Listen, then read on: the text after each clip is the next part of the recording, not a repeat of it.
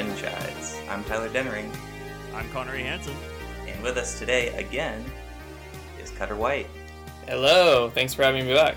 Hi, Cutter. Hello. Thanks for coming back for the second episode in a row. Of course, this is all I asked for. And we get to hang you in the Tyler. What'd you call like the hallowed halls if you've been on the been on our series like more than once? Like what did you call it? You're either a member of the Friendomatic universe or the Cinematic Friendiverse. I haven't decided on one of the two.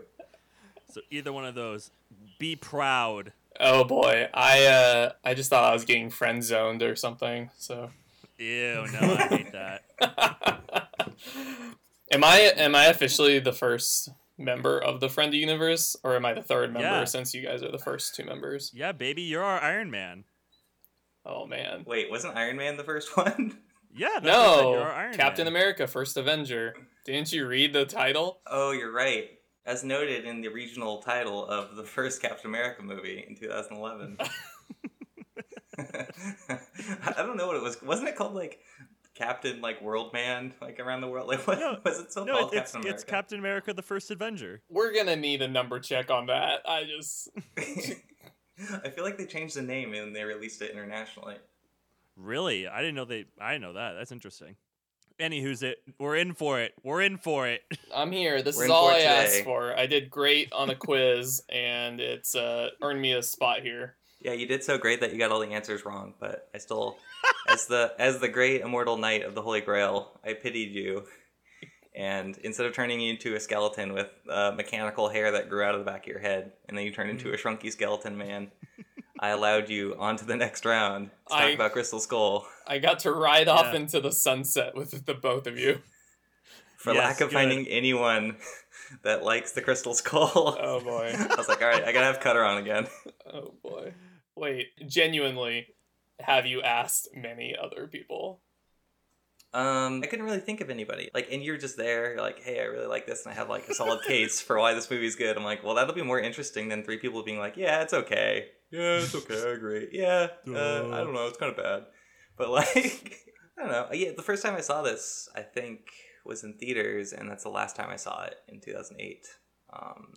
Yeah, I'm pretty sure I only saw this one time in theaters, and that was enough. And now I've seen it 3 times. Twice in like the past 2 days. Yep. Wow, that's some Yeah. big commitment. I wanted to be fresh for today because like we had to reschedule our recording, and I was kind of losing it in my head, and I was like, you know what, I gotta watch this again just to have Oh, right. it fresh because I just wanted all the information like in my brain and not to be like sketchy and fuzzy and me be like, oh, I guess that happened. I don't remember, and be like a total dumbass. Yeah. I see what you're saying about some parts of it, but I can't wait to really dive into this one. It's gonna be fun. It's gonna be a fiery debate. Yeah, we'll find out. I feel like I did like Crystal Skull more this time than when I saw it 12 years ago. That's good. I'm glad you'll be Tyler will be on the side of he likes it. You'll be on the side of okay, and I'm still not a big fan of it. Like even after watching it like 2 consecutive times, I'm still not a big fan. I'm sorry. Yeah, because I thought you were watching it a second time because you're like, there's some interesting things here, but Nope. I just wanted it fresh in my brain, and like to be honest, I hoped I would find like more like insightful, like interesting stuff on the second time around, and maybe you guys will be able to bring me around to your corner. Like I certainly hope so. You're able to maybe illuminate me a little bit. That'd be fantastic. Well, guys, in the immortal words of Glenn Danzig of the Misfits, I want your skulls. I need your skulls. I want your skulls. I need your skulls. So Those crystal skulls. if there was anyone to put it in the right way, it is how I feel about this movie. Is that I? well, hold on. Oh, okay. Hold on. In the immortal words, in the immortal world, God damn it! Stop.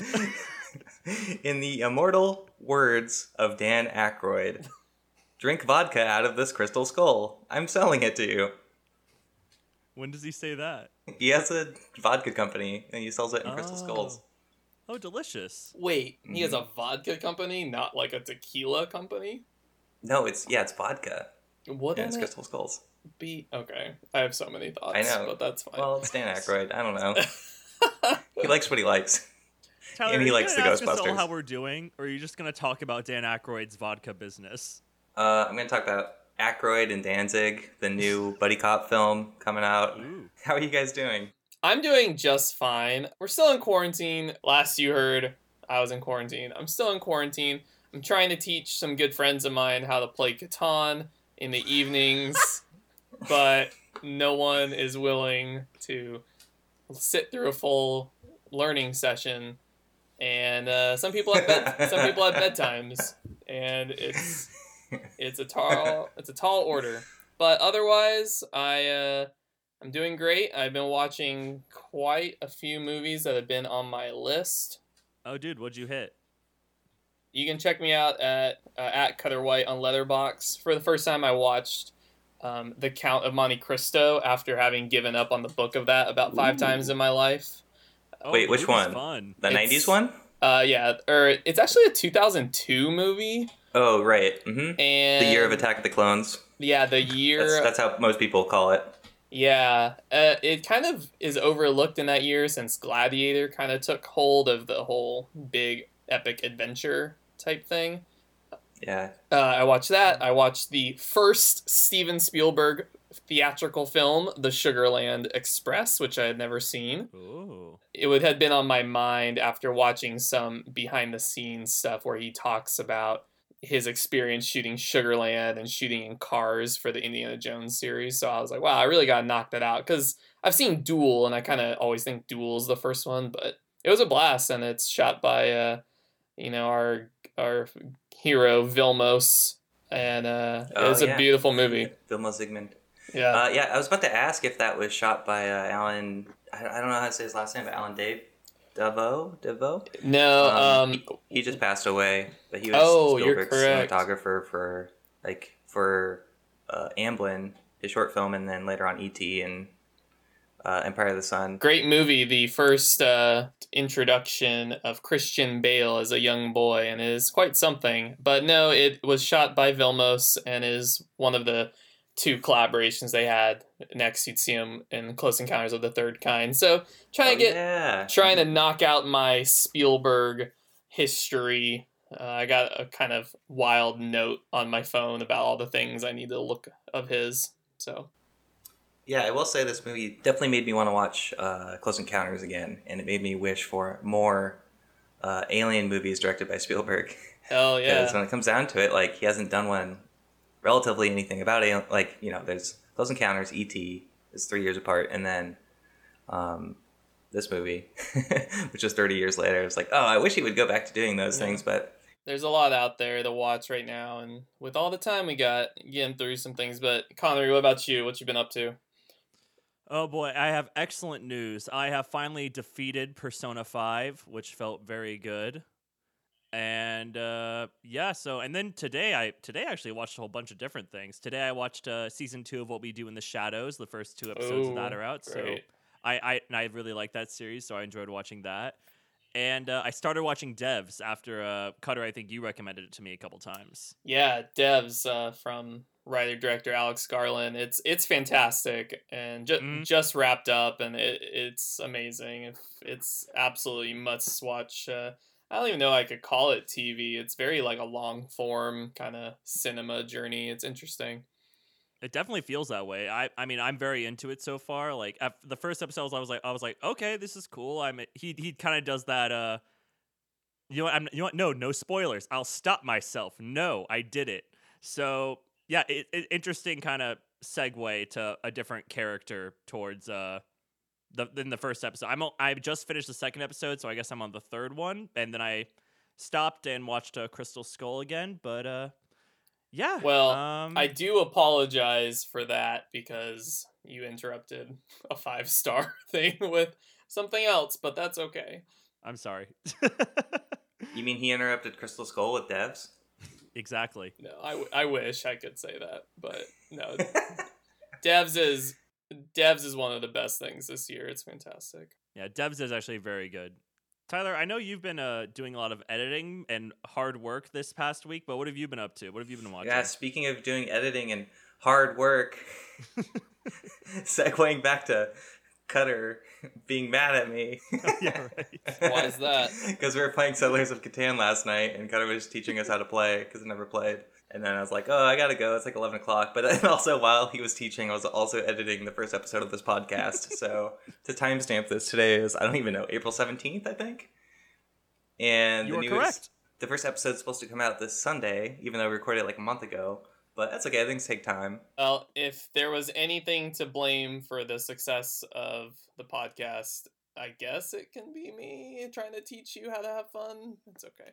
Yeah, I mean, that's what I do a lot of the times. I do have written down in the show notes, or it says, blame Cutter White for our shitty episodes. Great. Great. Employee number 3. That's fine. Yeah, I've been like working, like I switched over to like doing other Photoshop work for a different company, but basically what that comes down to is I was listening to a lot of podcasts the past few weeks, but I've just started watching movies again while doing work because the work I'm doing now is easier to, I don't know, like I don't have to focus on it as much, but I'm still doing Photoshop work. But I don't know, like yesterday I watched 2 pretty like dry movies that probably aren't that exciting to talk about, but I watched Ang Lee's Ride with the Devil, which I just never got around to watching, but I just had like a DVD of it sitting around. But it's just, it's just one of his movies that like was released and just nobody saw it and made like $0. But it's like a Civil War set movie with like a bunch of Southern, what's the word? The other side of like Jayhawkers. Like Jayhawkers are soldiers on the Union side that like basically Yankees go undercover. No, they like go undercover like basically in the South and raid towns and stuff. But interesting. These are like on the other side of the South. But it's like Tobey Maguire, like Skeet Ulrich and stuff. It was pretty good. It was just like pretty long. Jeffrey Wright's really good in it. And then I watched Gods and Monsters with Ian McKellen and Brendan Fraser. It's about James Whale, who directed Frankenstein and Bride of Frankenstein, and it's just like a biopic about him in his later life. And it was really interesting, but I'm like still processing it like 3 days later. Like it's about like the love of making movies, but he's also just like very jaded and like very alone and like traumatized from World War I. So it was just like a lot to process, I guess. So it's not at all like Ed Wood. It's not nearly as fun as Ed Wood. It's still definitely worth checking out. It's on Hulu right now and Amazon Prime, I think. Again, it's April 17th. Pull the strings. Pull the strings. Yeah. But I definitely, recommend checking out it's Bill Condon's movie. I think it's his second movie that he's ever made. But it's funny watching him, like, he directed this and then would go on to make Mr. Holmes with Ian McKellen again.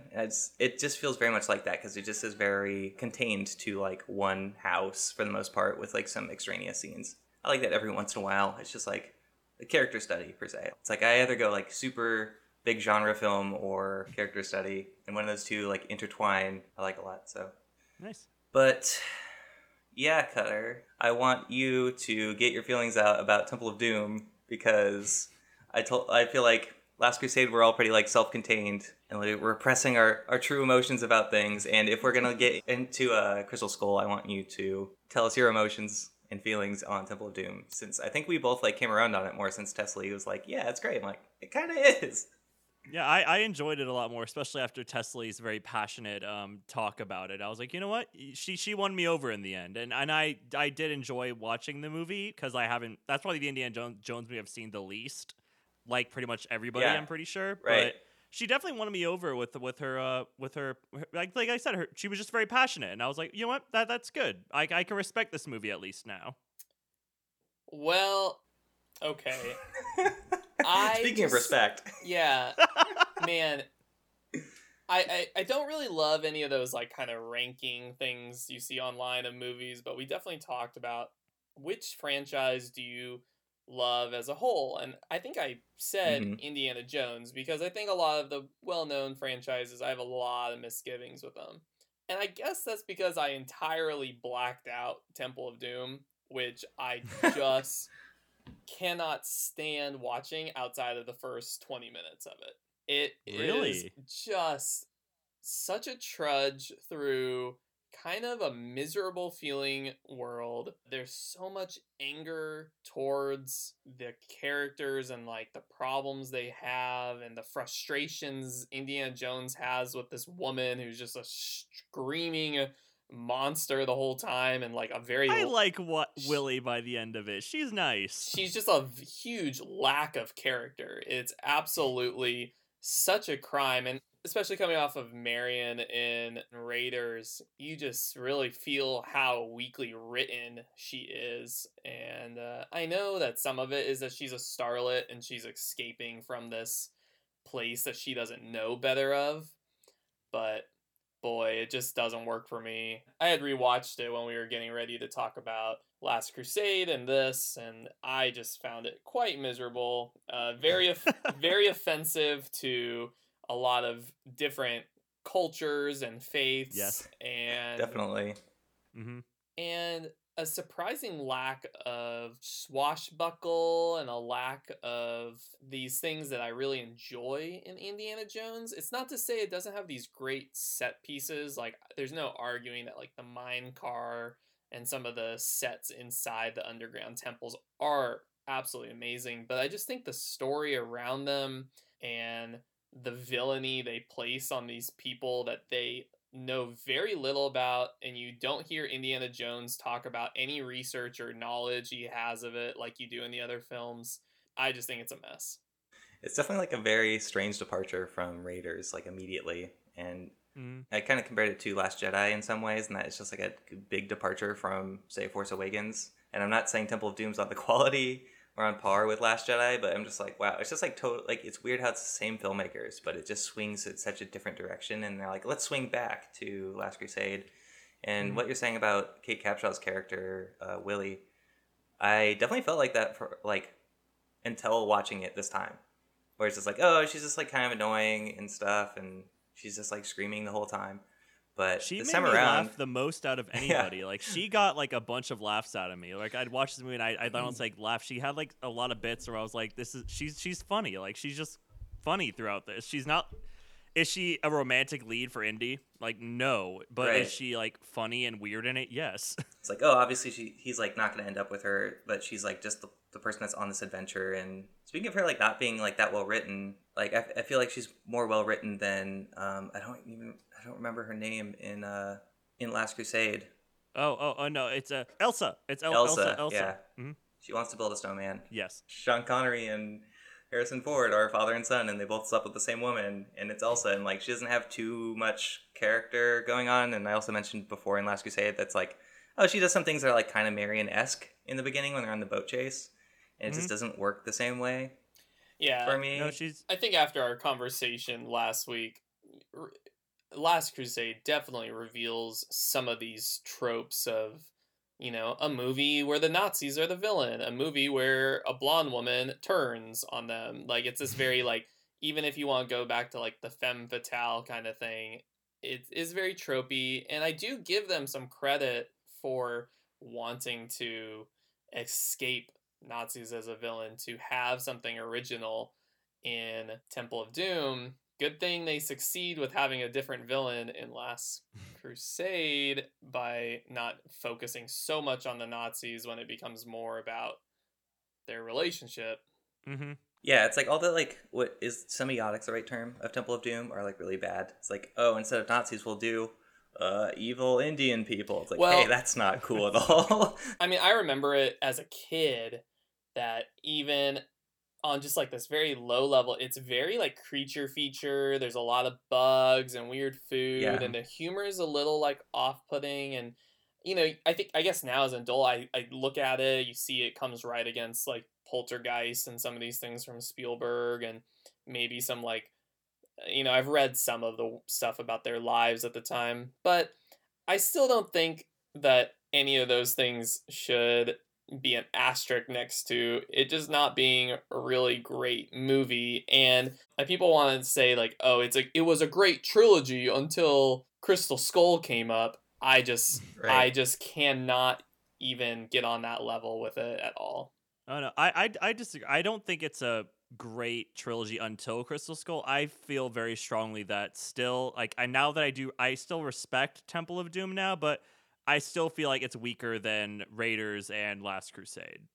And Crystal Skull kind of, for me, is now kind of on that bar of Temple of Doom still. But I'm sorry, Cutter. I see that sadness in your face. For me, Temple of Doom it's not really lesser than the other two. It's just that it's completely different. It's like if that was like the 6th Indiana Jones adventure, I think people would feel differently about it. Absolutely. But unfortunately, there's only 3 in the original trilogy, and it's like, okay, that's what we got. Like Temple of Doom, that's like a really weird movie, but I like how weird it is, and it's just not very Indiana Jonesy at a lot of points in it. But yeah, if it was definitely like the 6th movie, people would feel differently. And it's like, yeah, I totally get both sides of it. Without belaboring it, it is absolutely amazing how much of Raiders of the Lost Ark really moves through a character that you know nothing about aside from tropes of a genre and a rebirth of a genre that just happens. It feels so overnight, and I can't even imagine the kind of thing without Indiana Jones. What I would give to go to the time of these movies coming out to see how people reacted, because I feel like we've come a long way. It's like the same thing with Star Wars and I don't know, maybe Jaws for the first one, and just all these different movies where you're like, what was it like these people seeing this stuff for like the first time ever, and like us being in the world and just having like access to like 3 or 4 or 6 or 7 of these movies and being like they're a franchise, they've always existed, but what's it like to experience like something as culturally powerful as like Indiana Jones and Star Wars for like the first time ever in its like distilled form. Well, yeah. I cannot wait to listen to the Temple of Doom podcast and listen to your other friend. And you just shake your head. Love this. Yeah, you just angrily shout at us. Going, no. Well, I will save it until I'm back to work and sitting in traffic, and I will rage drive all over the 405. It'll be absolutely tremendous. Tyler, let's actually talk about the Crystal Skull. And no, we're gonna talk about Hunger Games again. Oh, cool. Okay. Before we started this podcast today, you mentioned that you wanted to talk about like the genre references. That man, I wish I could say genre like Alex Trebek can. I don't know how he does it. Genre. Yeah. Genre. But genre. You're talking about like the genre trappings or like the influences on this movie compared to the original trilogy. Like the original trilogy is very influenced by 30s adventure serials, and this one's more 50s sci-fi, which fits the decade in which the movie's set. You want to talk about that a little bit? Yeah. It came up in my mind. One, the tonality of this film being so different, and the other bit is that this movie had the working title of genre to keep it hidden, and Spielberg chose genre because he understood that it was a shift. I grew up with those movies. Like I did not grow up with serials. I didn't see them. I didn't see this adventure movie until Indiana Jones, but I saw these kind of 50s sci-fi kind of takes on the world at large and the American public being scared, and it could be something as extraterrestrial as The Thing from Outer Space, War of the Worlds, and it could be as something as trivial and kind of kiddie college movie as like The Blob, or it could be the Body Snatchers or anything from outer space that's really there just to represent that 50s Red Scare, that eye in the sky, who's out there to get us. In combination with just radioactive, the nuclear atomic family era. Mm-hmm. Yeah, I think it's just this totally different place, and it's something that, I grew up with, and for whatever reason, like, I'd seen those movies, and I knew it, and I kind of get this, like, different love of a different kind of culture, and I think it comes from, like, a different place as these guys revisit. What was the gap between Crusade and Crystal Skull? Like 20 years? 19 years. 19 years, wow. Okay. So, yeah. So they really did it in real time of that 30s to 50s jump cool. for Harrison Ford. Mm-hmm. And we can spoil things right away, right? Like, you don't know that, okay, like, we know that Mutt's his kid, and that's, like, not revealed. Wow. Yeah. Hey, I like, was talking to this about someone I thought Mutt's dad was a giant switchblade knife. Oh, man. Well, okay, let me crack open a beer while we're off audio. Okay, and no, we're still on audio. We kept it all in. I just realized that Tyler denied me the chance to play my Crystal Skull audio clip that I worked really hard on. Oh, wait. Let's start over. Welcome to the franchise. This is Tyler Dennering. I'm Connery Hansen. Insert audio clip here. 1 second. Oh my god, you're not even ready. Hard mentally, Dr. Jones.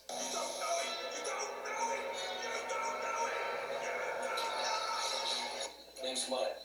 Mud Williams. Mud? Yeah. Fair names. So when I pitch you a problem, what exactly am I being accused of besides surviving a nuclear blast? Your hand off me, you rotten, rusty son of a bitch! That was before I was your father. You're not my father! Henry Jones, Jr. I want to know. Tell me. I'm ready. I can't hear like any of this. No!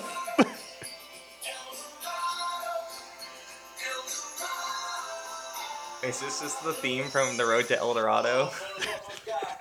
Starring Kelsey Grammer and Kevin Kline? Yes. Great.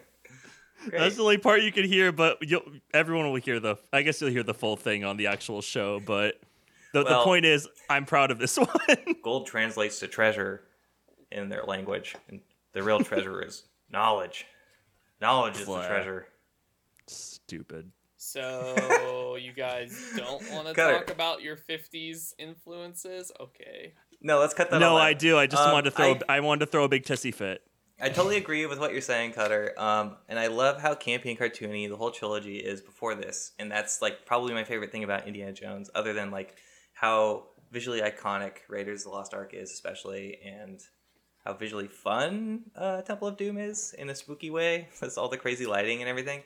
But I really like that Crystal Skull is like set in the 50s and has all the tropes of the 50s, just like the original trilogy has all the tropes of the 30s. But unfortunately, with how cartoony and campy it is, which I do like a lot, it doesn't fit very well at all with like a modern lighting sensibility, along with like modern green screen technology. Like there's so many scenes that just like make it seem so ropey compared to the originals. For me, and watching this entire movie and watching it again, I always feel like the Atomic Era, and even especially Indiana Jones, I always feel like it's the death of adventure for some strange reason. Like, especially there's that scene where he's staring at the nuclear like mushroom cloud when that goes off. I'm just like, what's left to do? Like you're so small and like pathetic in the face of this like absolute atomizing destruction of everything. And I don't know. I always feel very defeatist in the Atomic Era, especially when I'm shown the Red Scare and the atomic bomb. A lot of it for me feels like the death of innocence and adventure in general. Nothing's the same anymore, and things are darker, and our heroes are old, and I don't know, like it just makes me feel a little sad is what I'm gonna say. Yeah, it's like our heroes are old, but they don't really recognize that at all in the movie as much as it's like, oh yeah, they're older, but it's really just focuses more on the adventure rather than any kind of character growth. Yeah, I was like, there's like a weird, what's that Rocky movie where it just focuses on Sylvester Stallone being sad the entire time? Rocky Balboa. There's like a Rocky Balboa-esque movie in there where Indiana Jones is sad and can't do anything anymore, and is like accused by the U.S. government for being like a communist and a traitor to his company, or a traitor to his country, and being like blacklisted or something. Well, Rocky Balboa around Rocky V was treated the U.S. government at the IRS as his main enemy. So, huh? Dude, I haven't seen those yet. Okay, I'm not gonna diverge so hard, but like, I'll have to ask Jose about that. Rocky V is totally like he owes money to the IRS and pulls himself out of retirement so that he can pay his taxes. It is absolutely absurd. So you could say he's not getting his stimulus check. Yeah, no stimulus check for Rocky. Well, I think it's interesting because this film, it wants so hard to be of those movies of the Body Snatchers, of the Blob, of the Thing, and it will get there in the back half of the movie where it really gets into the other cultures and it gets into the aliens. But I hear what you're saying, Connery. It's hard when the general public views World War II as like the last time that we had a noble war and we had a common enemy, and anything after that we could change our status to it's complicated because there's so much that gets brought into it from our society. Yeah. I think if we made a movie today that was just like a young scrappy dude going on an adventure to find aliens, sure, but the fact that his enemy from the minute he gets yanked out of the back of a car is that, hey, look, Russians are bad. I just don't really know how to like penetrate this movie because it just does a lot of things that it's already done in the franchise. It just tries to recapture a lot of things, but in a lot of ways you can't go home twice. Like, it's like, oh, instead of the Nazis, it's the Russians, and it's because Spielberg didn't want to have Nazis as a cartoony villain again after making serious movies about Nazis. I'm like, okay, I get that. But then you also just did it to the Russians. It's like, they're obviously not the same thing. It just feels like a lot of reasoning behind the movie is to just like make it work. Like put it together. To me, it feels like they're when you said it, if they're retreading a lot of ground, it kind of jump started this in my head where they are trying to almost again jumpstart the Indiana Jones franchise again with this new thing, and then I'm like 80% sure that after this movie they'd make, if it was successful, they would have made another one, have Shia LaBeouf and Harrison Ford in it again. And in that one, he'd pass the hat over to Shia LaBeouf officially. And then the third movie would be Shia LaBeouf actually as Indiana Jones soloing it. But it just didn't happen. And so to me, it even feels like oddly incomplete in its like existence. Yeah, definitely. It's like, why would they make one movie that much later on? But I don't know. I feel like we're in a rut talking around the movie and we should just like talk about the movie. Yeah, let's talk about it. Let me tell you that Crystal Skull is a far better movie than the general public gives it credit for. This movie I agree. is an absolute blast, okay? You can get into the semantics of why this scene doesn't work. Particularly, everyone wants to focus on Shia swinging with the monkeys and all these things. But we're talking about a series that literally, like, Indiana Jones, from afar, saw a man's heart get ripped out, turned to fire, and then the man is still alive, and he continues on with his way. And yeah, my whole magic exists in this world. This movie just is so much fun to me. I just have such a fun time meeting Mutt and seeing him kind of like figure out his purpose in the world. I love Marion coming back. Yeah, I love the ideas of those things. But Marion doesn't do anything in this movie. She's just there and is like, hey, we're all together again. And like Mutt doesn't do too much either. But like the scenes where you're saying like that don't really work for the general audience, I think it doesn't work in some ways because of things they can't articulate in a way, in that like, yeah, the monkeys are obviously CG. They decided to shoot that jungle scene like in the middle of the day for some reason, I guess to have the time elapse for by the time they get to the temple for it to be like nearly sunset, but other than that I can't like articulate why they decided to shoot it at that time, because it just makes it like the CG look even like it's like Jurassic World. I think the only thing I've heard you talk about, Tyler, is you talk about how you don't like the cinematography, you don't like the plotting, and you don't like the way it was laid out. And I think those things are kind of tangentially like talking about the craft of it, while you're talking about a film that is just trying to have a ball from the get-go. This movie, it opens up with the classic Paramount match cut shot. And what do you get? You get a fucking gopher hill. You get a gopher popping out.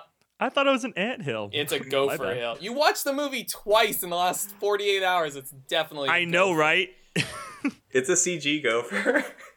It is definitely a CG gopher. Potentially it's an anthill that was CGI'd into a gopher hill. But the thing is this movie from the get-go is ready to just be like, look, you think you're getting this. This is what we got. This is what we wanted to do. We're a bunch of middle-aged dudes that have already hit way past our prime, and we got to make another Indiana Jones movie.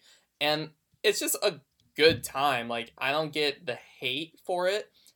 I think we could have another conversation about the cinematography, which I think is extremely technical, and I think a huge problem of this era of filmmaking, the early 2000s, and that kind of middle ground of the filmic look versus the post-production digital backlot.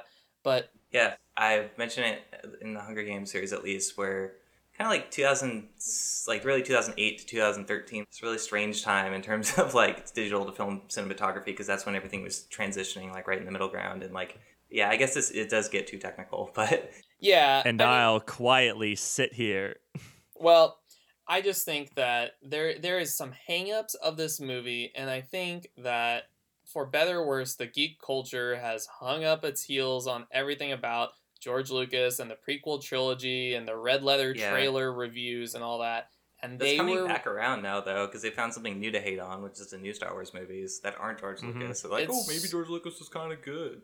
It's true. And I think somewhere in that, like, people just lost sight that, you know, you have a filmmaker that, sure, he has made serious movies about Nazis, and now he doesn't want to do Nazis. Okay, right after this, Spielberg directed a very serious movie about Palestinian terrorism against the Israelites in Munich, but, you know, he gets this little shot at, like, having some fun again and stepping back into that old shoe. And, you know, for every time that it maybe drops a ball with some of the plotting or that Jeep chase through the jungle that lasts for so fucking long, I am totally fine with it, because it has all this great new music, and it has great new characters of Mutt, and it's just a fun time. And I'm just really happy that I actually revisited it with like real positive eyes. So I can say for 100% certain that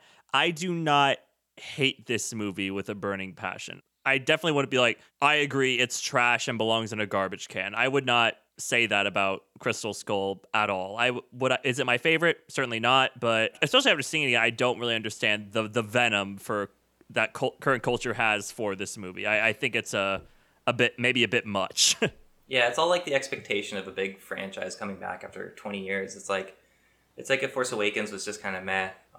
But it ended up being better than a lot of people expected. This is going on like too much of a tangent, but basically I just always remember something that Edgar Wright, he may have just tweeted it, but it's good to watch bad movies because you can still pick and choose scenes from a bad movie. Like some bad movies might still have really great scenes that you can incorporate into your own.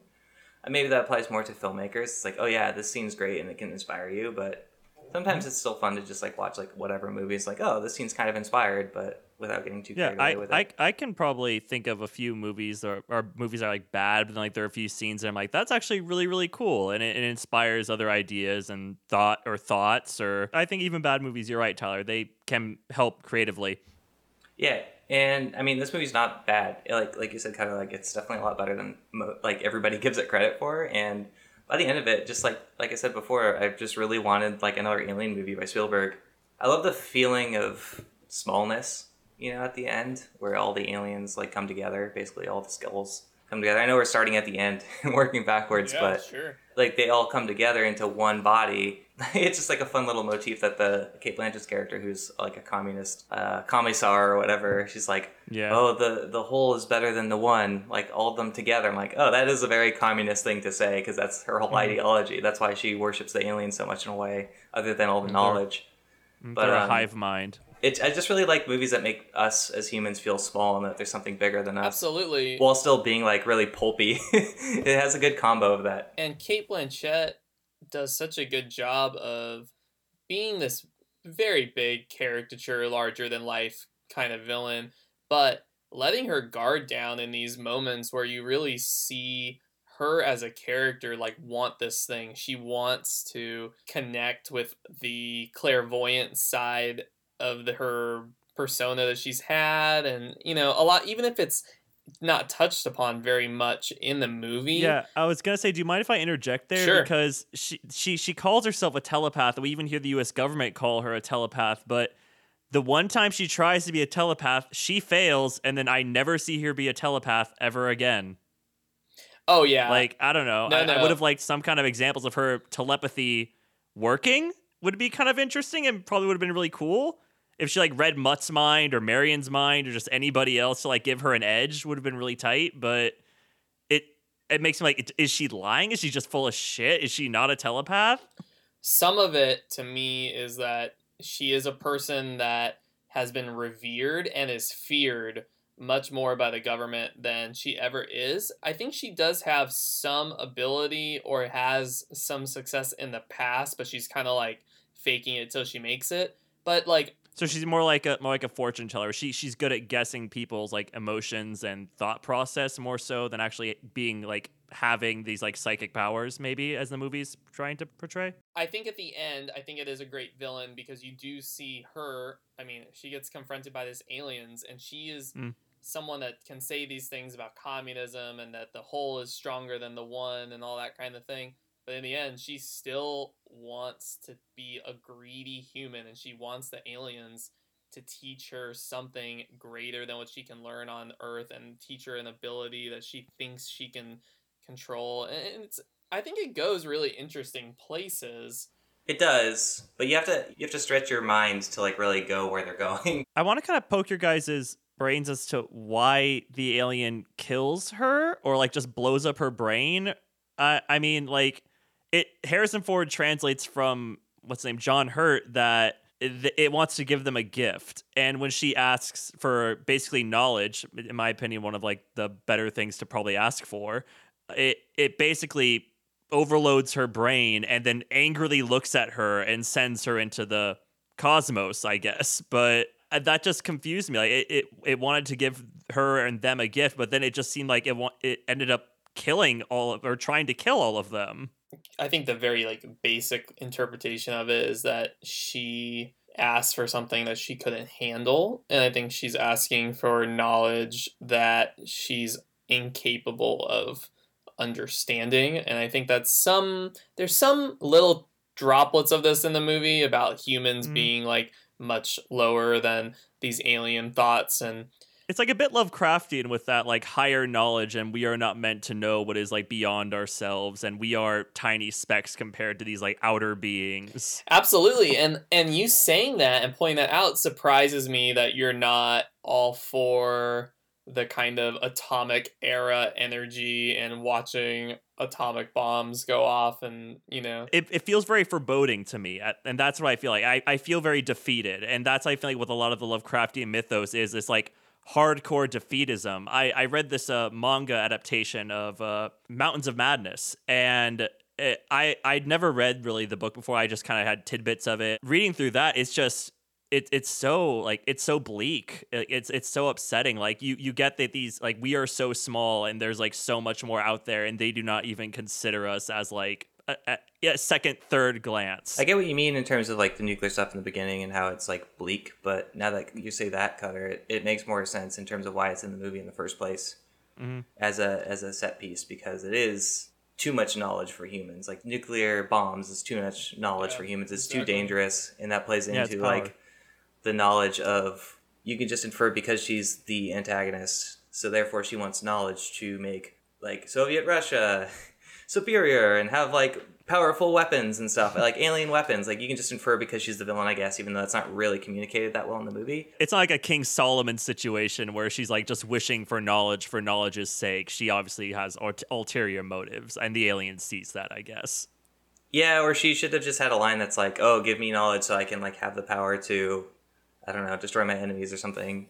Yeah, like, I feel like that's what the intention was, but it just isn't like extremely clear. But it does at least give a reason why the nuclear explosion in the beginning is in the movie.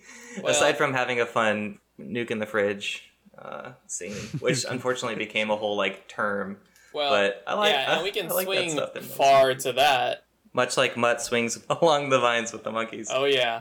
Swing on over through the jungle back to the desert, where we see the U.S. as the villain, and they point out that the U.S. is testing, and the U.S. wants to have this power as well, and they stick Indiana Jones in this plight of having to, keep trudging along through his life.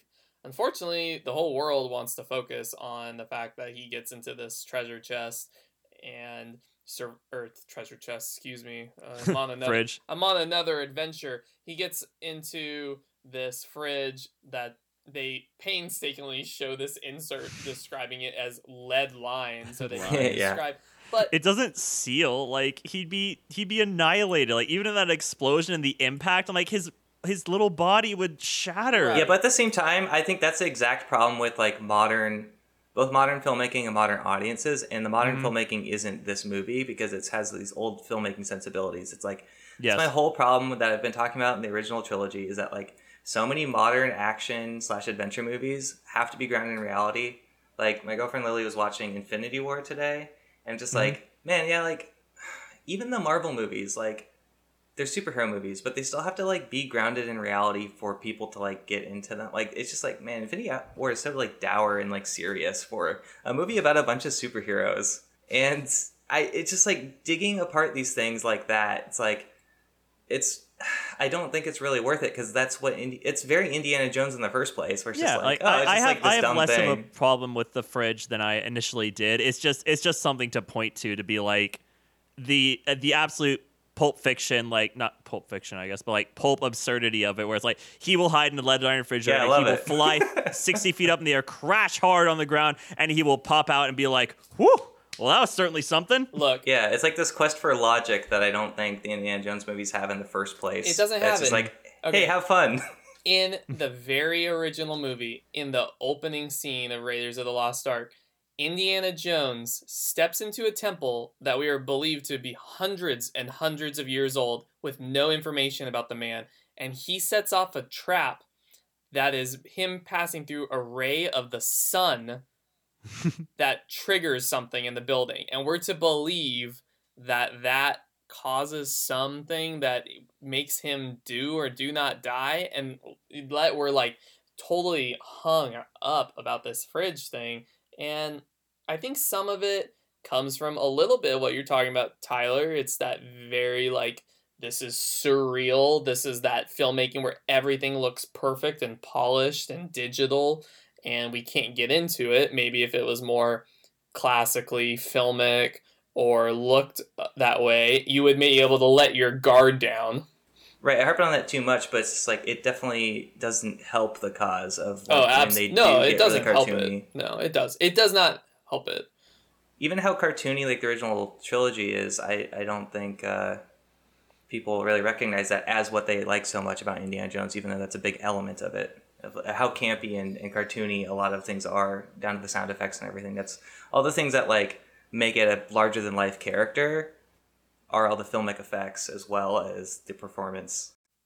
I wanted to kind of, speaking of like, I guess, cartoon logic and I guess going forward in Indy's life in general, I wanted to touch on our two new characters, which are the Dean Slughorn. I don't really remember what his name is in this, but we have the new character of the Dean, who's Slughorn in Harry Potter, and then we have Mac, who is Indy's like longtime best friend, who apparently like fought the commies with him for a long time. Yeah, Ray Winstone. Yeah, I don't know about you guys, but I was so detached from them. There are two parts in particular where I'm just like, I don't know these guys, and I don't really care, and I don't know and understand their history with Indiana Jones because I've never seen it. Almost, where like the Dean comes over to Indy's house, and Indy gives him a glass of wine. They chat like they're old friends, and I'm a little bit like, I've never seen the Dean of the college before. Like I've never seen him interact with, for like 3 movies I've never seen him talk. And he's a substitute for like Brody, or not,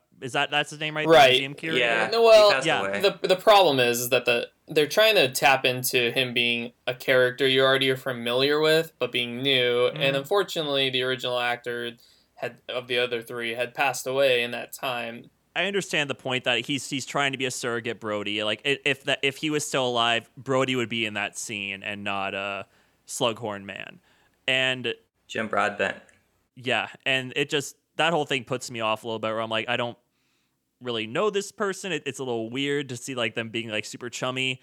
And then Mac, even when he's introduced in the first part of the movie, I'm like, who the hell is this dude? It's so weird to me, and it just reflects further that Indiana Jones doesn't know how to choose his friends, because his friend's a traitor every single time. Well, you know, if I had one ginormous film-breaking criticism of this movie, it's the character of Mac. You know, shout out to Ray Winstone, like, huge fan of him as an actor. Yeah. You know, in one of my favorite movies of his is Sexy Beast. Like, the dude's a legend. In this movie, that character, you know, the most convenient quadruple, triple agent thing that ever has happened in any movie I can think of.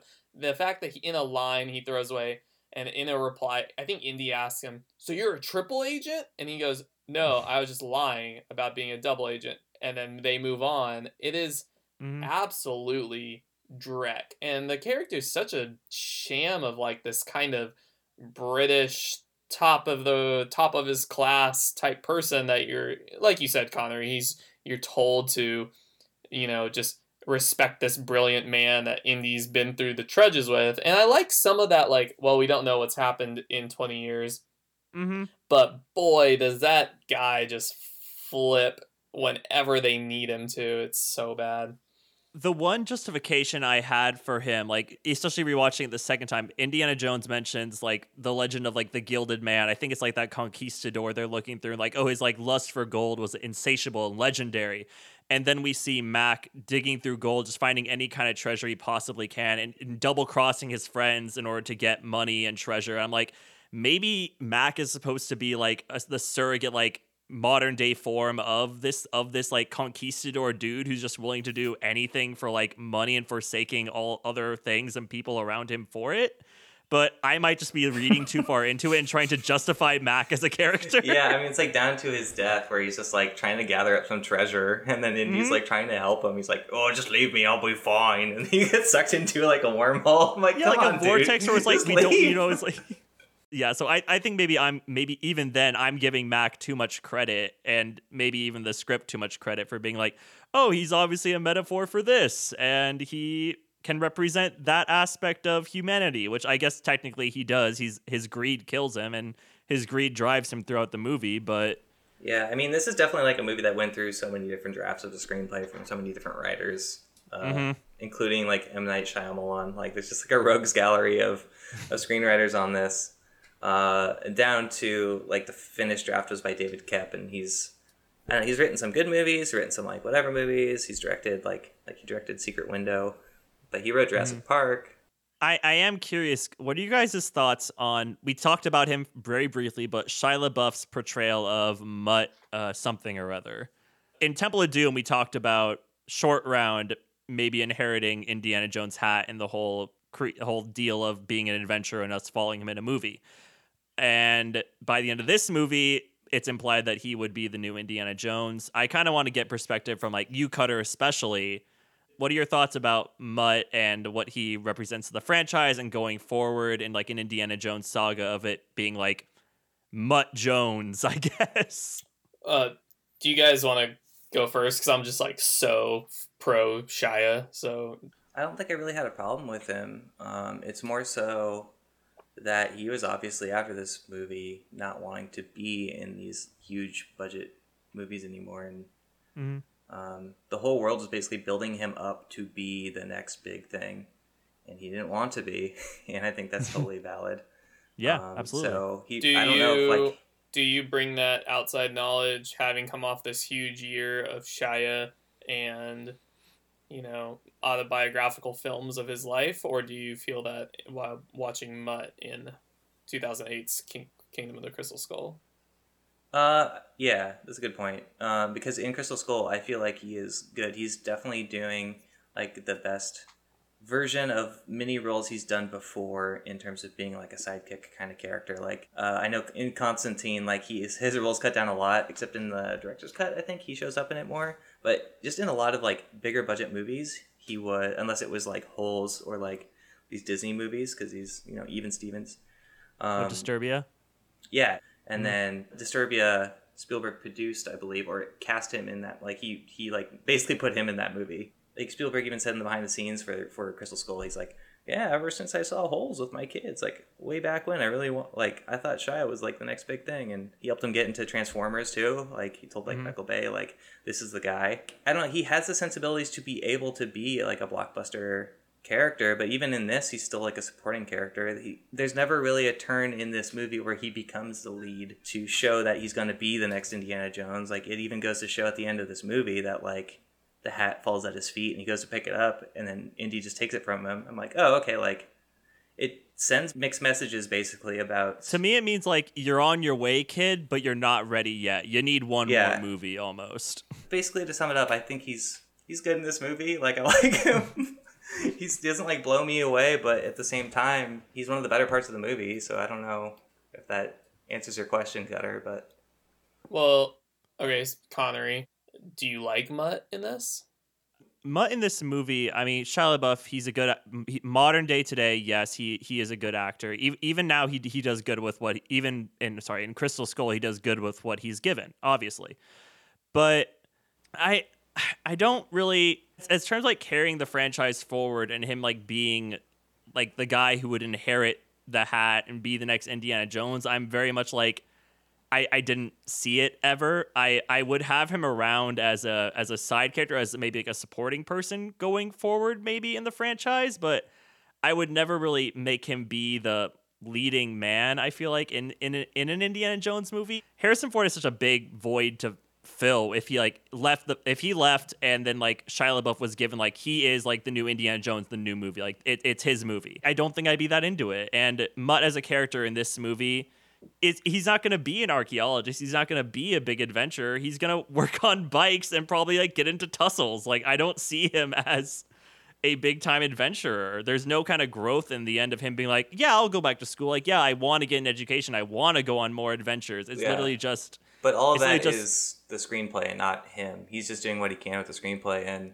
exactly. now you're saying, I forget what you said, but it made me think like, okay, here's like the most like blockbuster lead actor, like modern version of that right now is probably like Chris Pratt. Mm-hmm. Sure. I guess especially at least like 2 years ago or something like Yeah. that. Yeah. There's not a lot of like modern like huge male stars in that same sense. It's like, okay, Chris Pratt on one side, Joaquin Phoenix on the other side. The only way Joaquin Phoenix is ever going to be in a superhero movie is if it's like to his sensibilities. Like he's never going to be in like a Marvel Cinematic Universe movie. Like he was offered to be Doctor Strange. And I feel like Shia LaBeouf is more on the Joaquin side, especially nowadays. But like, I agree. if he was like in a new Indiana Jones movie as like Mutt Jones or whatever he's going to go as. Henry like, Jones Jr. the third. Yeah, it's like if you think about it, like yeah, Chris Pratt would like be a way better Indiana Jones if you think about it as like a blockbuster, like what you perceive to be a good like runner up to Indiana Jones. But to me, I would much rather see Shia LaBeouf as Indiana Jones because he has this like quietness, and I guess even in this movie, like he's not like super cantankerous or anything or like trying to steal any scene, but he's there and he's just like doing a good job, and he like seems thoughtful, even he's like a greaser guy, like just wants to fix bikes. He has more to him. He has like a certain mysteriousness that like Chris Pratt would just be like, yeah, let's get on this blue Velociraptor and shoot up some motorcycles. I don't want Chris Pratt to be Indiana Jones. Like and that's like too much for me. I don't want. It's just like Harrison Ford is so singular and like solo in that role. Solo pun, I guess, but he's that person. He's that entity of and that creation, and it's just Shia LaBeouf I feel like is too quiet. I don't know, like I just don't see Mutt moving forward as a lead in the franchise at all. Like I see him as a side character. Certainly I see him as like a support character throughout maybe the new like a quote unquote new series of Indiana Jones movies, as like a new adventurer takes the helm, maybe even outside the Jones family. But that character as portrayed in Crystal Skull that I don't see him taking the mantle is all I'm saying. Well, look, guys,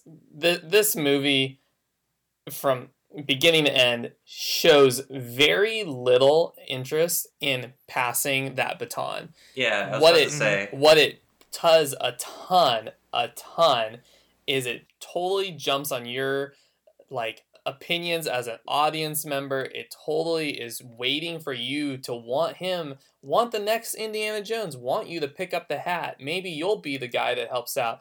And instead they present this wonderful character where they are showing a kid that's lost. And I don't bring up movies about the Blob just because, there's aliens or muckery atop. That was a movie about kids that got an identity that they were given based off of watching TV. He's the most like Fonzie, Happy Day, greaser, dirtbag, typical thing, but he doesn't really reflect that in his actions at all. Like he's quite caring towards his mother. He's caring when he realizes his dad. He has confusion and shock, and even it's humorous, but he does act this way. And I think coming off of a movie like Last Crusade that we talked about that lays on so heavy with this father-son relationship, you have this expectation of, well, look, if there's Henry Jones III, why would you do this? And, from one of his key lines, Mutt says is, wait, what's wrong with the name? I picked the name. He is this person that gets to kind of chase a mantle he's never going to be given. He's going to have to go on the adventure because this is part of his life, even though he doesn't need these kind of things. And I think what It's part of his like presupposed social contract, much like Shia LaBeouf. And coincidentally, this is the movie that kind of broke him. And he said, "Hey, fuck Crystal Skull. I'm gonna go on and do all this like artsy stuff." And then Spielberg got mad at him, and Harrison Ford got mad at him. So is Mutt like himself just mirroring Shia LaBeouf, or is that too convenient? I think you're conflating the issue and also mixing up some of the timeline.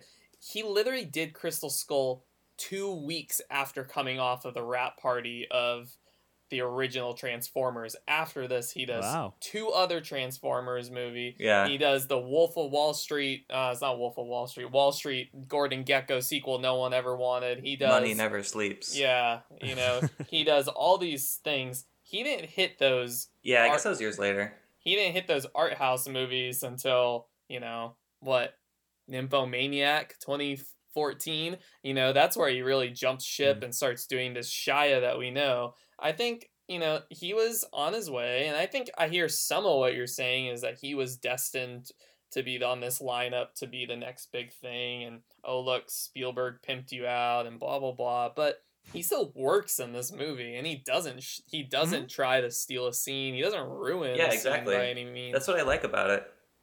Well, I think that if there ever was to be a Mutt that is inside of a Indiana Jones 5 to continue in any way, I think one of the braver choices they could be is bring back Shia LaBeouf and really escalate this character as he... I mean, in the movie, he's 17, pretending to be 18 in the movie. Like, I think having an actor like Shia in such a top of his game kind of right now with Honey Boy and taking some of these things that actually work for him, it'd be a really interesting thing. Yeah, and I do agree with that. It would be cool, but again, he'd be supporting to Harrison Ford in that regard. Yeah, because the movie's called Indiana Jones and the insert adventure here. Until we get the adventures of Mutt Groundling or whatever, like, it doesn't have to be about it. And I think that shot at the end where it's perfectly summed up in a classic Spielberg way. We get the happy ending. We get to see them in the church. We get to see him reach down for the hat. He doesn't get the hat, but he keeps walking out. He rides off in the sunset. He throws that leather jacket over his back, and he still walks out with his head held high. And any other director would have that be a down moment. Instead, that they get to give the guy a chance to really appreciate some happiness for his parents. Can I say my biggest complaint with this movie? Sure. And it's not like super negative. So at the wedding, basically, it's just a bunch of like professors. Literally everybody in that fucking church is like some white ass professor. It would be so cool if like, okay, on one side they had a bunch of like college professors. On the other side, all the friends that Indy made along the way on his adventures. Like, why isn't Sala at his wedding? Oh. Why isn't like all these people that he's met? Like, why isn't Short Round there? Like, that'd be like a super sweet like franchise moment. And like, why isn't that drunk guy that Marion overdrank in Nepal on her side of the church? It's like, I know this is like a total non sequitur. She never gets to shine with her drinking throughout this movie. I was like, she has to drink a Russian under the table at some point. Watching this like the first time, I was like, she has to, but it just doesn't happen. I just think that would have been like really funny, like nice, warm ending. But it's just like, okay, they got married, like that's nice, but why not make it like all cartoony? Like they literally take a tree into a waterfall, fall down 4 waterfalls, and that's like cartoony and such. But it's like like I guess it's a whole thing where it's like you don't want to have to bring all the actors back and stuff, but like you want the curtain call. Yeah, but I guess they intended on having another movie, so I don't know. Yeah. But still, it's a wedding. It's a big moment in Indy's life. You'd think all of his adventure buddies would be there. At least Sala. Yeah, Sala would be there. At least the monkey who ate the date. Oh yeah, his corpse is there. Dead. Cutter's just frowning and nodding his head. Cutter's frowning. All right, should we just go back in time and like talk about like more like the middle and beginning of this movie, because we've like just stabbed like at the ending of this so much. And just what'd you guys think of the motorcycle chase? That was probably my favorite part in the whole movie. Yeah, I think the of the set pieces of the kind of the action, I did want to talk about that motorcycle scene a lot because I think it is one of the scenes they do such a tremendous job in doing it practically. They really give Shia and Harrison Ford just this chance to interact, and that is the time that Indy really relies on Mutt, and it really shows us kind of like this could be a fun duo. It definitely starts with that really like heavy-handed brawl fight and that jukebox hit. It's like the world's biggest needle drop ever, like where they're just like gonna throw on some Elvis and like here we go. But I felt like I was in like the Fallout universe for like a split second when that like record drama was like, okay, here we go. Yeah, it's a little jarring, I think, but it's also of its era. So I do like it.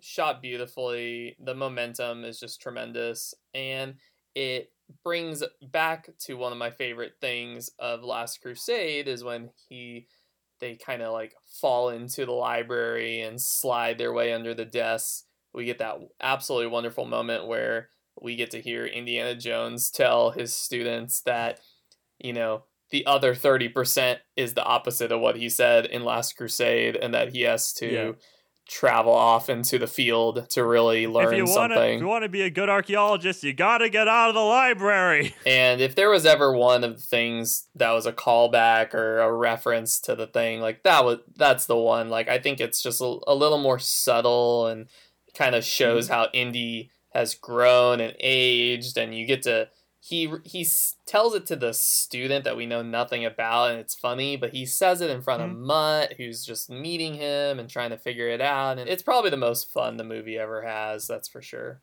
And there's also like the Marcus Brody statue. I'm like, okay, I get it. He's not here. Yeah. He passed away. Oh man, I like the perks like when the Russians like crash in, and Shia LaBeouf's like, yeah, and like Indiana Jones looks at him like, they ruined my friend's statue. Please don't laugh at that. He is dead. It's like if I was being chased by Russians and they crashed in the car and a mural on like a big statue of Tyler and his head fell off, I wouldn't necessarily be like, we did it. No, just my bun. just your bun falls off. I agree. That's definitely like my favorite part of the movie is the whole motorcycle stunt chase through the university. But what happens between then and by the time they meet Marion? No, they go to like South America basically. Oh, right. They do that whole like excursion thing, like the excavation, and he gets bit by It's like the one time we get that like plane shot with like the dotted line and all that. Right. It's the absolute like least they travel in any Indiana Jones movie. They like go to two places. It's kind of odd. Yeah, it's Arizona and South America. New Mexico, dude. That's in Roswell. Right. Sorry. They take a flight from Los Angeles to Las Vegas. It's like oh, we're there already. I'm really ready for the Indiana Jones and the Diamonds Are Forever entry in this saga. I mean, Sean Connery's still there. Yeah, I'm in. Hanging out on Fremont Street. So, yeah, all I really remember is that, like, when they ran into Marion and they're looking for Oxley, who's John Hurt. Yeah. Playing basically who I'm supposing is just doing his Don Quixote performance because he never got to do that for Terry Gilliam. But I don't know, he just is playing like, oh, I'm a kooky British scientist man whose brain is all melted from aliens until the right point. But I don't know, it just keeps collecting like colorful characters. They assemble like a motley crew for sure, like Indy's ex, his son, crazy John Hurt scientist. I couldn't figure out like most of the time if Marion was married to Oxley. She was not. He was like almost like the uncle father figure that I feel like I'm pretty familiar with, like surrogate father almost. Yeah, I think at that point they just I don't know. There's the whole scene where they reveal the alien body in the Russian campsite in the jungle. Yeah, and that was pretty cool, just because it's like cool alien stuff.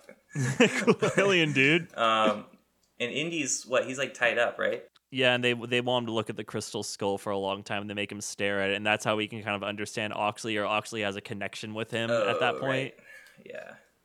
And then they all end up in quicksand somehow on a backlot, and then Mutt makes like a big escape.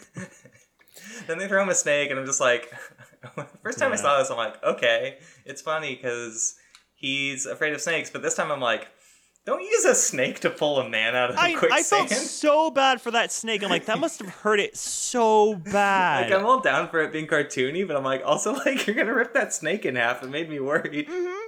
And even like Shia LaBeouf, like, it's just a snake. I'm like, hey, there's vines everywhere, Shia. Cutter comments on snake rope. In the behind the scenes of this, I just watched, there is like a segment with the snake trainer, and they like very specifically bring this like strong boa constrictor. So I think the snake's okay, and no, I'm sure it is. like, yeah, it's probably fine. It's just like thinking of it. It's like, oh man, it is a little odd. That's one of those like, hey, look, it's Han Solo's dice. Like, how do we put the snake in his face? Like, that's true. Mm-hmm. That is one that's a little. What is Shia's fear that he's like so like not scorpions? Maybe. Oh, like he gets stung by one at one point. He's like, "Oh, a scorpion stung me," and then Indy's like, "Oh, it's not a big deal." The smaller or the bigger, the less dangerous. Yeah. That is a scene though where they do show off some of the like when they first go on that main like archaeologist kind of hunt. And they run into the natives of that land. Like, it is something they actually show a little bit of, they show some mysticism without putting any, like, fear against those people. So they kind of, like, they kind of redeem themselves from some of the Temple of Doom isms of the way of handling things. But they also keep those people, like, so in the shadows and, like, they live inside the temple walls and they've been waiting to like jump out. Yeah. Oh, I thought you'd bring up the other grave tender people when they're robbing the grave for like the first time at that one place. I think in South America where we have those other people just speaking like chitters and like. Do you guys remember that scene? Yeah, I mean, is that just me? I remember it, but. This is certainly where the movie falls flat a little bit, is some of the... Yeah, this whole scene, I'm like, all right, there's a big, like, crane shooting a light down on this set. And I'm like, but sometimes I like that, and I don't hate on it too much. Like, I enjoy a scene like that sometimes. Like, part of why I've mentioned how much I like the Pirates of the Caribbean movies, especially, like, the later sequels. Like, the end of Pirates 4. Count me out. The end of Pirates 4, there's a big fight scene, and all these different troops keep showing up at like the Fountain of Youth. It's like, oh, the Spaniards are here, they come to fight us, and then like the British show up, and then they all just have this big sword fight on something that's like obviously a set. I'm like, hell yeah, I'm so down. Sometimes it works really well to like know that it's a set, but there's just quite a few sets in this movie, and I'm like, yeah, there's backdrop there. It's tough. It is really tough, and I hate bringing the production of it into it so big, but like, man, these sets, the production design, the construction that goes into it, they're absolutely amazing. And it is a little painful just to see that it kind of gets cut into this cookie cutter kind of like everything's glazed over kind of feel. Yeah, it's you don't really feel the bones of the thing.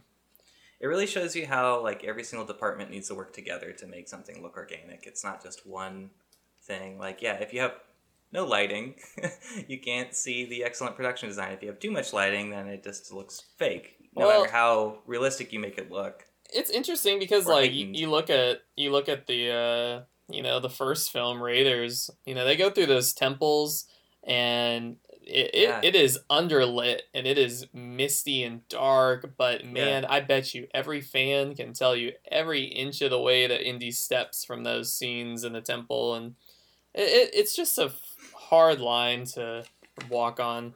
Yeah, it's a very thin wire. Yeah. To balance yourself on, especially incorporating like new technology, I guess. I don't know.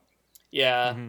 One of the scenes that I really like in this movie, I do really like the introduction scene of everyone at the famed warehouse from the end credits of Raiders. I think it's a really cool place to start.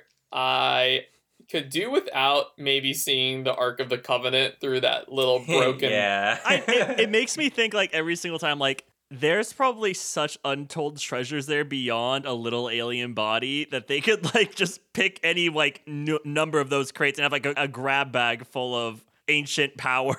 Yeah, it's I really like the kind of stumbling along with like the metal balls like magneting themselves to everything. I think it's fun. That scene is cool. But man, just like they could have shown any well-known, like famed, just show something else project in history, and to show the Ark of the Covenant is so like, dude, we already know we're in that boxed room. Like you already got that excitement. But they show a frozen Austin Powers. Yeah, exactly. Yeah, I mean, like, show Walt Disney in the back and be like, look, someday, like, you're gonna be bought by all this whole thing. Oh, no. After this scene, it's kind of fun how they deliver Indy into it, and they really, like, throw him out of a trunk. Yeah, they throw him out of a trunk. Like, this is fucking Indiana Jones. Like, he's been up to some shit for 20 years, and you guys think... Uncut gems. Yeah, exactly. And he, it's kind of fun. He gets this really great build up to like starting to use the whip again. He gets to finally like run out of there. Like he kind of runs out of there like a coward in a way, but he just has to get out. And then he like steps into that whole rocket sled thing, and it, you know, turns into Mission Impossible 2 all of a sudden. It's just absolutely wild. Somewhere in this movie, I think there's promise of what we will get with Indy 5. I think the world in the wake of the Star Wars, the world in the wake of them announcing things like, Matrix 4 and the stakes of some of these things, I think it'll really come around. And I just don't want Indiana Jones to be sad in some way. I don't know. Like, there's a point where I'm like, how old is Harrison Ford now anyway? That's a number crunch, but he has to be in his 70s. 77. 77, thank you. That's pretty old.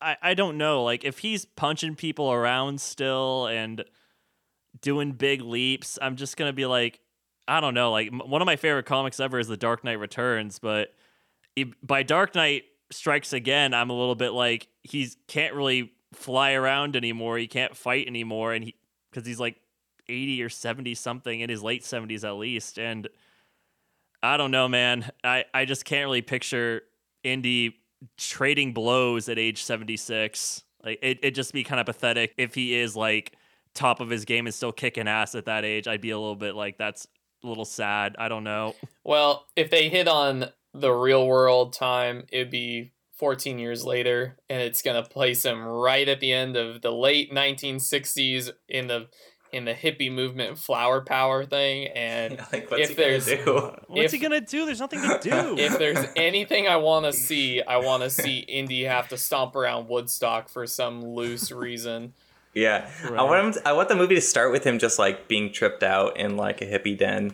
Of him just is that what it would be? Is it just like, is it gonna be like a drug fueled like surrealist adventure? Like, that might be kind of cool. Well, hey man, if they get all the way up to the late 60s and we're in Vietnam and all that, there is for sure room for Short Round to return as like a 30 something, and it could get pretty heavy here. I'm more excited having seen Harrison Ford and his spot he took in Force Awakens and this kind of interest he has in it.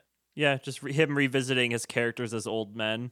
You can just start Harrison Ford as even older right back at the box room at Roswell, New Mexico, and see what crate he opens up. Like, you just play on that again. I think what would be exciting is to see some of, if you fear him not having the physical ability, maybe he'll pick up on some of the things from Henry Jones Sr. and he can start scaring birds away with umbrellas. And that's what I'm talking about. That's what I would more love to see. I'd like him to figure out fights more like creatively than just like trading punches. Because I'm like, I don't know. Even with Pulp stuff, I'm like, he can probably take a few punches and maybe be like the big tough old guy who can like take like 1 or 2 or 3 or 4 hits, but he's not going to trade blows with like the big muscle guys he's fought with in Raiders and Temple of Doom. Like, I just don't really. If he did and like winning that fight, I'd be like, that's a little silly without being creative or being like interesting, like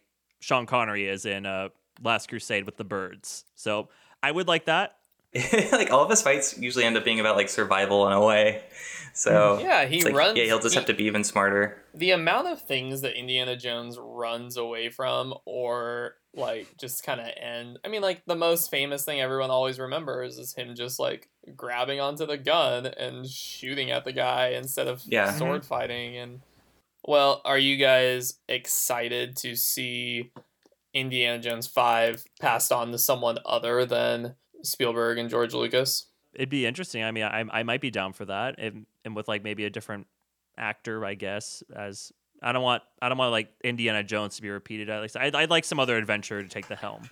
Yeah, at this point, ideally, I really don't mind, especially someone like James Mangold, because he's not like an up and coming director. He's been around forever, so he still has he has his own bona fide. So he doesn't have. I feel like he has enough of his own credentials, basically, to not just have a studio make him do everything they want him to do, and just make it just as nostalgic as it's like, hey, remember Raiders of the Lost Ark? We're going to make this movie just like that, which I feel like Last Crusade is, but also Force Awakens is like that for the original Star Wars trilogy. And I'm just getting a little tired of how cyclical franchise movies are becoming about like nostalgia. It's like, okay, yeah, I guess maybe kick it off again like that where it's nostalgic, but maybe if it becomes a big franchise, give us some that are like Temple of Doom in a way where it's just like, what is this? But it's still a lot of fun in its own way. It's just not really what we expect from that character. Yeah, a creative leap, an interesting left turn every now and then. It's always welcome. Yeah, at the end of the day, he's a fictional character who's an adventurer. Like, it doesn't need to be so grounded in reality. So I only hope that it doesn't stay like that.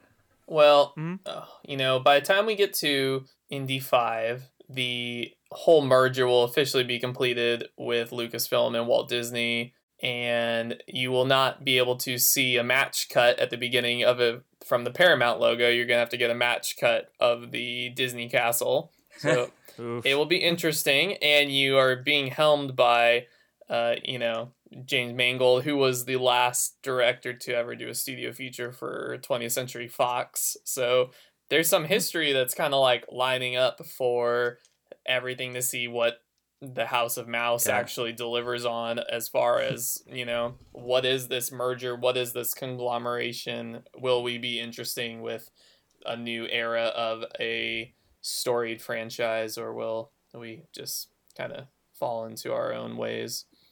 Yeah, I'm so curious what the next adventure will be. That's like my main thing I'm excited about. I just want to see what's the pie in the sky we're chasing this time. What's the secret treasure? What is it gonna be? I'm just excited to see that for sure. Yeah, I can firmly say this is my fourth favorite Indiana Jones movie, but that's not to say I don't like it. Yeah, I could watch this every so many years. It's like fun. Mm-hmm. It's fun enough. Yeah. It's entertaining. It's fun. It's a lot better than a lot of like blockbuster entertainment. It's not what you want it to be because you have so many expectations because it's this character that you love and this franchise that you love. But at the end of the day, it's not ever going to meet these like huge expectations that it's set for itself. So in the same sense, I think Spielberg made the right decision to have a different director take over that is younger but also very qualified and has made a lot of movies. To hopefully give a new vision in terms of that whole universe. And it will be really interesting to see how they build that universe at this point, because I know Disney will want to make a lot of movies in the Indiana Jones universe, but Harrison Ford's 77. But then again, Blade Runner 2049, like Harrison Ford's in it. He's not the main character, but it's about him. Mm-hmm. There's a lot of movies about people finding looking for an older Harrison Ford in the universe. Yeah. So it might start that way as well. Who knows? Do you have any final thoughts on this movie, Connery? I think that my final thoughts on this movie is I liked it more than I thought I would going into it. It's still not my favorite of the Indiana Joneses by probably a country mile, but it makes me feel a little sad, a little small, but I think that's just my association with the era in general of innocence fading away and atomic bombs and things getting scarier. He's just getting older too. And he's getting older, and it's that like age will come for all of us, and the world will get scarier as you get older, and you're not going to be able to stop it, but or at least stop it forever. But yeah, ultimately, I think it is fun. It is very fun. Harrison Ford does a good job stepping back into the hat. Shia LaBeouf is fun in it as well. We'll save rankings for the bonus episode, but it's definitely solid. It's not as bad as everyone made it out to be for the longest time, and I was happy to watch it and experience it again. Nice. Cutter? Closing opinions is that I think it's a fine entry in the film. I definitely think it's got some weak parts. I miss Sala more and more every moment we talk about him not being in it, because I actually think that's actually like a really great kind of person you're missing in this movie. Sorry to interrupt, but you replace him with John Hurt, who is barely even a character in this movie because he's like brain melted. Exactly. Like you miss, you add like 5 people trying to like stick up for one man. It's funny, but I really love the movie. I think it works. It's just fine. I think it's a little misunderstood, and for this era of 2000s early blockbusters, it's a strange one and it has a strange place, I think, but I think it's worth the visit. And it's far less offensive and less of a trudge than Temple of Doom.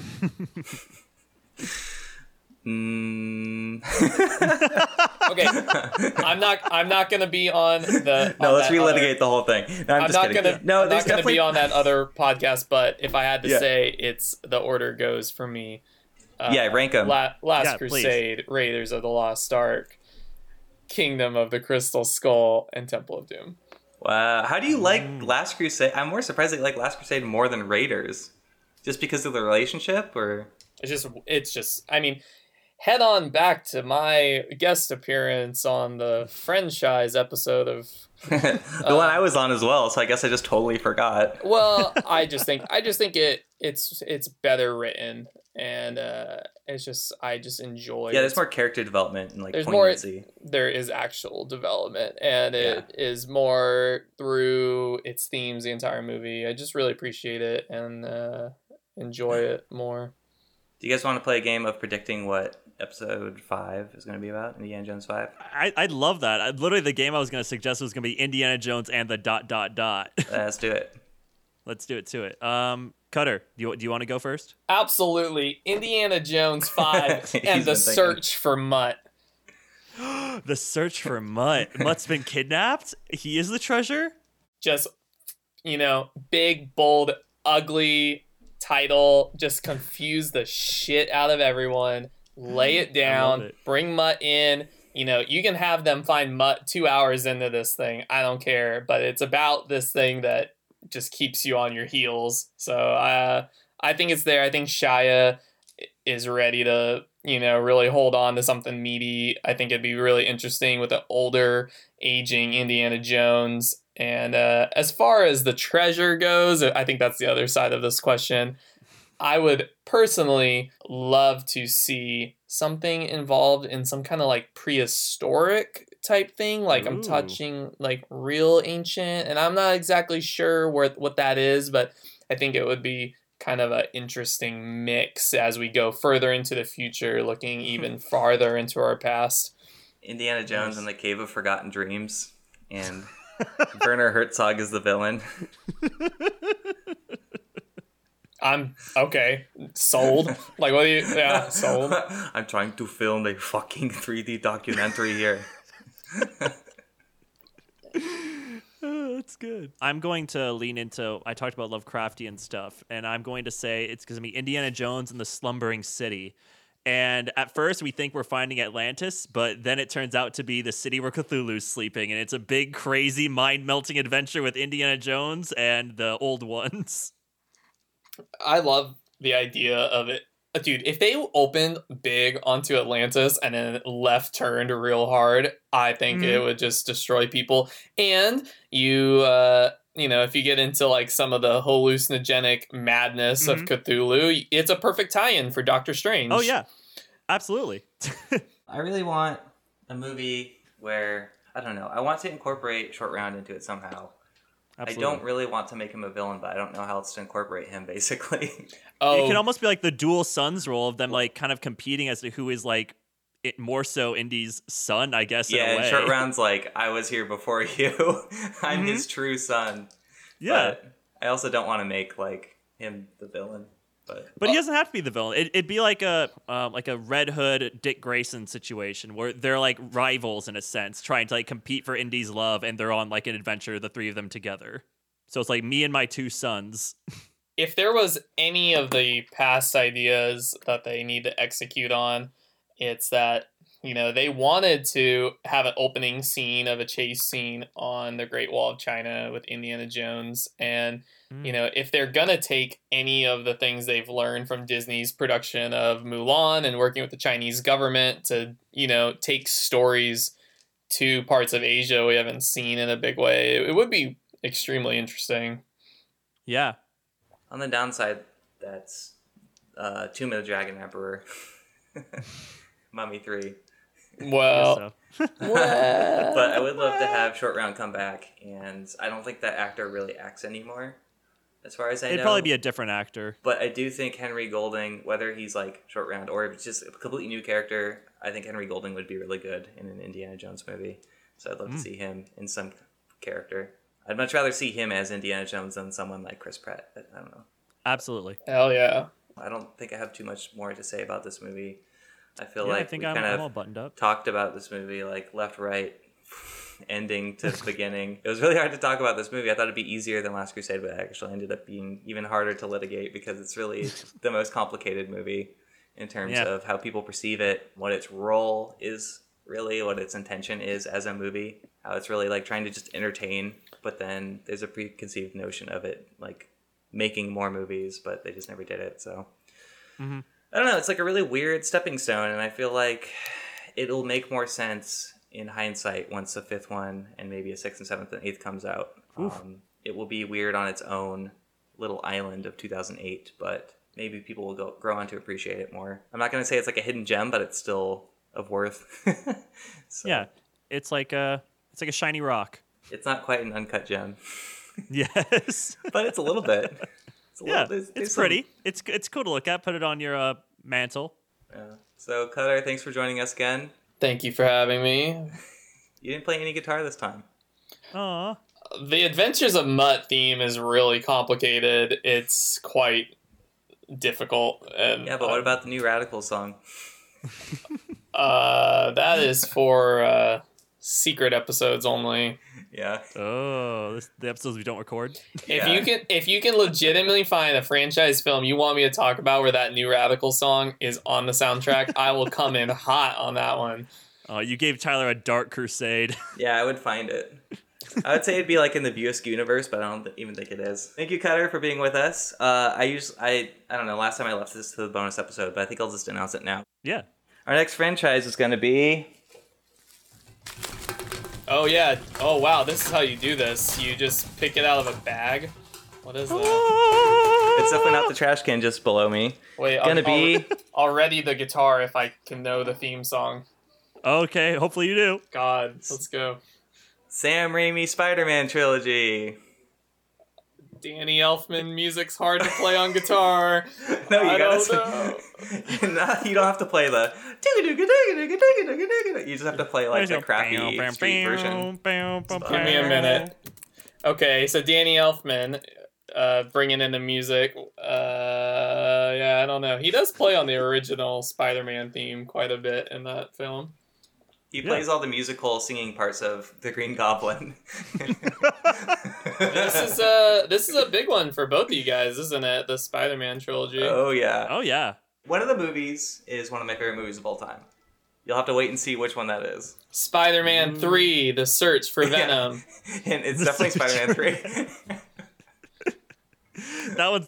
This series is going to be so exciting and fun because I haven't seen Sam Raimi's Spider-Man trilogy in so long, so I'm so excited to get to watch them again with new eyes. And it's semi-timely because he was just recently totally confirmed to be the director of Doctor Strange 2. So I'm so stoked. Yeah. He hasn't made a movie in 7 years, and I can't wait. But our bonus episode is going to be on the Young Indiana Jones Chronicles, specifically just one episode on The Mystery of the Blues, because that's the one Harrison Ford is in. And having not seen any of that show, I think we'll just do that one because we'll just wrap up our little Harrison Ford thing here. It was between that and Howard the Duck because of George Lucas's connection to it, but I think people might like this a little bit more. I will. Yeah, it's more fitting. I will recommend that if you look up the made-for-TV movies of the Young Indiana Jones, there's one that takes place in Hollywood. And I looked into it, yeah. And it's quite good. He he shows up on a Western set, and it's kind of like this Western that's directed by John Ford, and then Indiana Jones becomes a stuntman, and it's classic. I was looking at the credits for all the episodes, and one of them said it was Nicholas Roeg, like, directed an episode. I'm like, what? That's so tight. I had no idea. I'm so in. Thank you all for joining today. Thank you to Nick Vaverka for our music and Grayson Hanson for our artwork. Do you have anything to plug, Cutter? You can follow me online wherever you can find @CutterWhite on many profiles such as Twitter, Letterboxd, Instagram, or any popular email service, CutterWhite @email service, and you'll probably get a reply from me someday. Aw. Even me? Well, we gotta line up some proper Catan games before we ever speak again. Yeah, Cutter's angry at you. Connery, what about you? Well, if you enjoy tabletop RPGs and you like the sound of my voice, you might be interested in a little something called Starship Impala. It's a Starfinder podcast with me and 4 other fantastic friends, and they'll probably be on this show at some point. But yeah, we play the Starfinder RPG, and it's really fun. Cutter and Tyler joined us on one of my characters' origin episodes, but that's not out yet, I think. But yeah, look out for them. They'll be there soon. If you want to see me retweet comic creators on Twitter, I am @Connery Hansen or Connerth. Both are spelt with a K. Great. You can follow me @TiamiVice on Twitter and Twained on Instagram and Letterboxd, TWAYNED. And I think that's it. Thanks everybody for listening to our show. Bye-bye! Are they going to get a dog in the 5th one? I mean, obviously, something has to be named Mutt.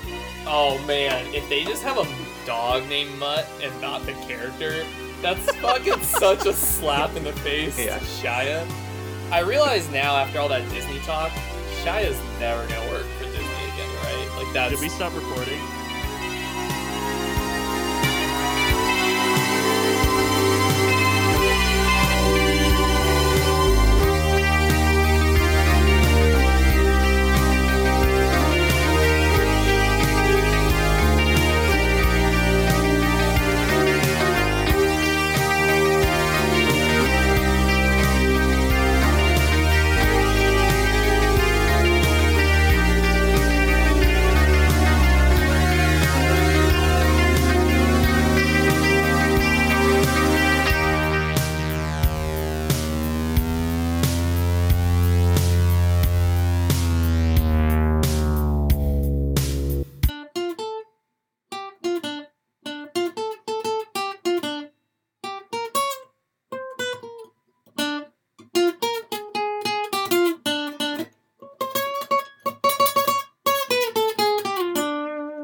Okay.